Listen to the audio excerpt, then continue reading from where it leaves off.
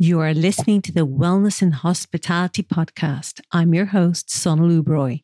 Episode 5, the 5 ways you could do wellness in your hotel. Welcome to the Wellness and Hospitality Podcast, where it's all about genuine wellness, true hospitality, and real people.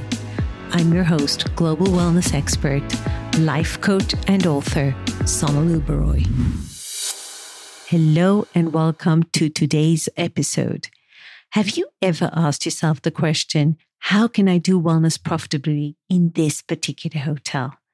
I know it is a question I used to ask myself extensively until the penny dropped one day when I realized there are a certain number of ways of doing wellness in a hotel. And the best one for a particular property depended on the overall business strategy the general manager or owners opted to take.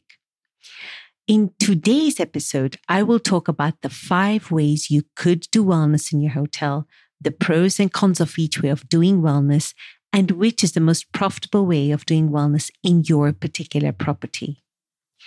The first way you could do wellness is to treat it as an amenity. For most hoteliers, your core business is rooms and food and beverage. That is where the bulk of your revenue comes from, while only a tiny percentage comes from the wellness-related departments, such as spa. Hence, you classify your wellness facilities as a minor operating department or amenity, and your business strategy is to use these amenity departments to support your core business and to sell more room nights and food and beverages and conference spaces. Which kind of makes sense, as that is what hospitality traditionally is about. I too have done it like this when I was working for one of the biggest hotel chains in the world. However, the problem with this way of doing wellness is that you rarely will have a wellness offering that stands out from competitors. Additionally, your guests receive the same cookie-cutter hospitality experience in every hotel of the same category. You're all employing the same tactics to lure the same target audience, which makes price the ultimate determinant for choosing your hotel over the one next door. If you treat wellness as an amenity, it will always be an amenity and it will always perform as an amenity. The second way you could do wellness is to use it as a compensation tool to ramp up ratings on customer review sites and avoiding negative reviews at any cost. So every time you have an angry guest because the shower broke down, you sent the luggage to the wrong room, or a noisy room due to construction works, you can give them a free treatment, as that will solve the problem. I truly believe that hoteliers who use their wellness offering as a compensation tool to ramp up ratings on review sites is one of the main reasons they never have success with wellness.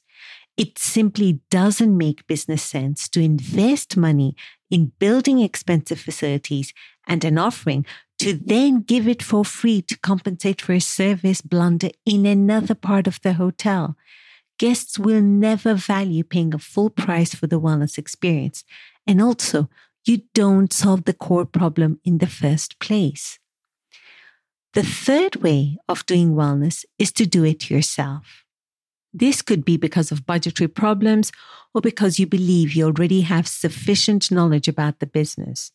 When budgets are tight, it's only normal we try to save money by trying to do as much as we can ourselves and leveraging our in-house talent.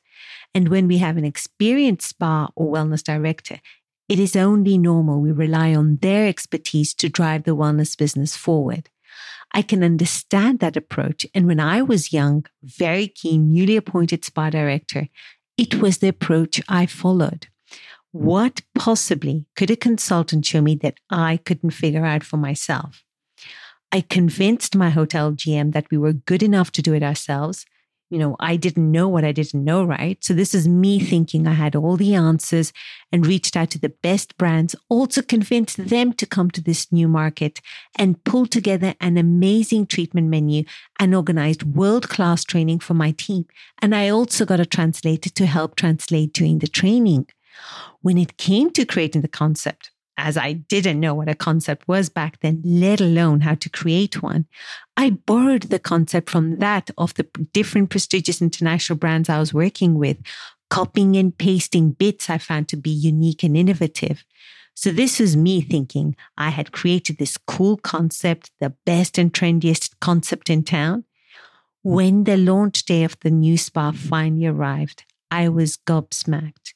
To my sheer and utter surprise, despite the huge investment in getting these great products to the spa and having awesome treatments, we didn't have guests lining up to try the treatments.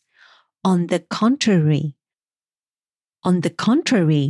on the one hand, as the local guests didn't recognize the brand, they were reluctant to buy the products or to try the treatments.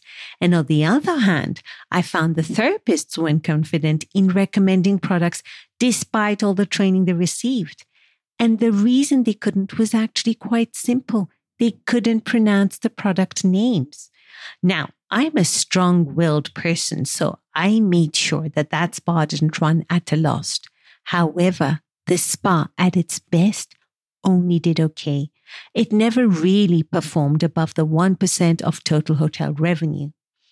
Now, when I look back at that project with the knowledge and experience I have today, there are many things I'd do differently. No leader can or should be expected to know everything. There will always be something you don't know, and you could do better if you get the right external input. You can try to leverage your spa and wellness director's talent or think you know wellness because you or your executive team practices it.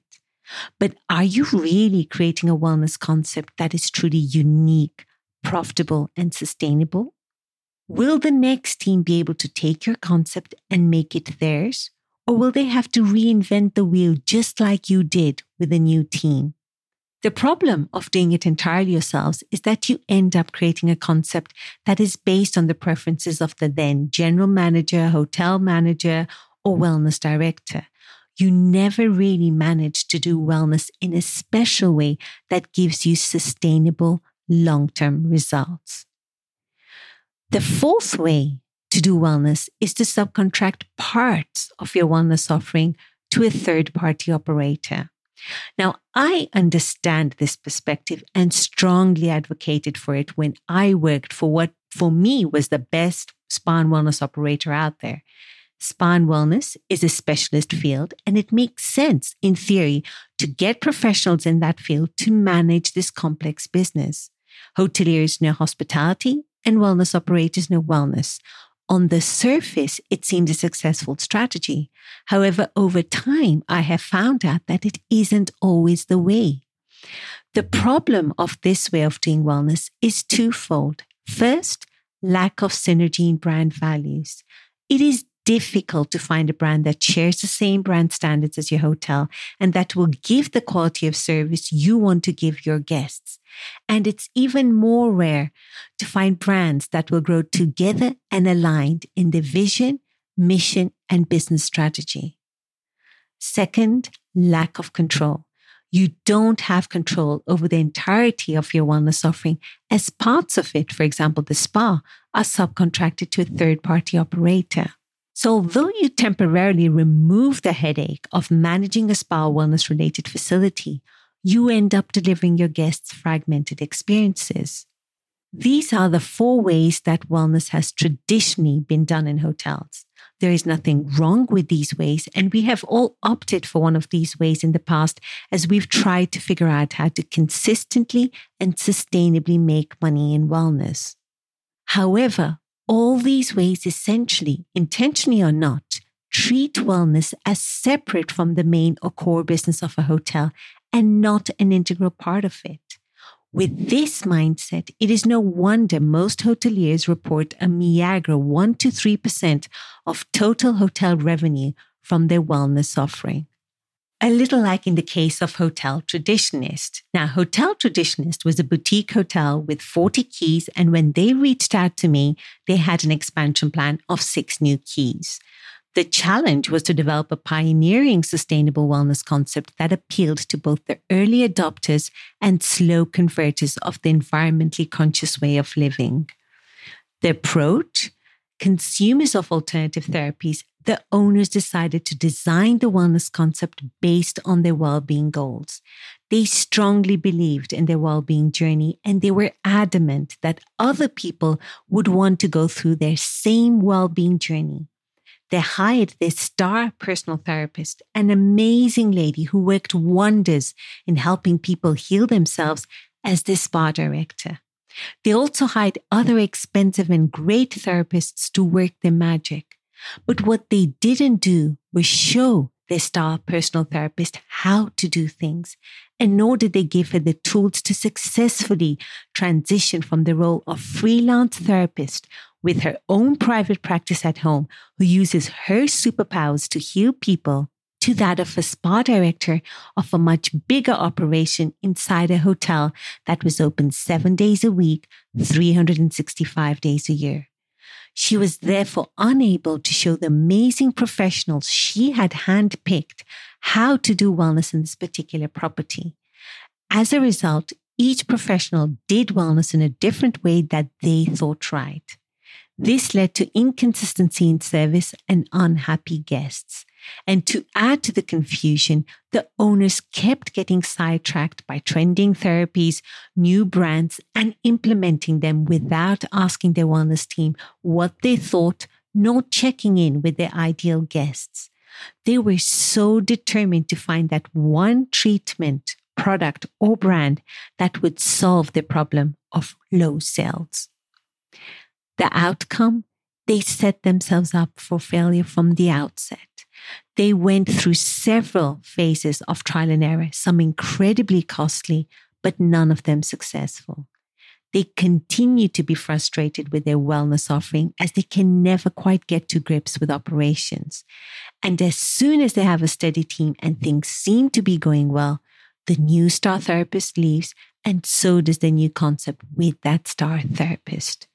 Their wellness operation today continues to be a heavily subsidized amenity. This is a real-life example of how, despite the best of intentions, hoteliers can get wellness so terribly wrong if they opt to do wellness in one or more of the above-mentioned ways of doing wellness. Now, you can do wellness successfully and profitably.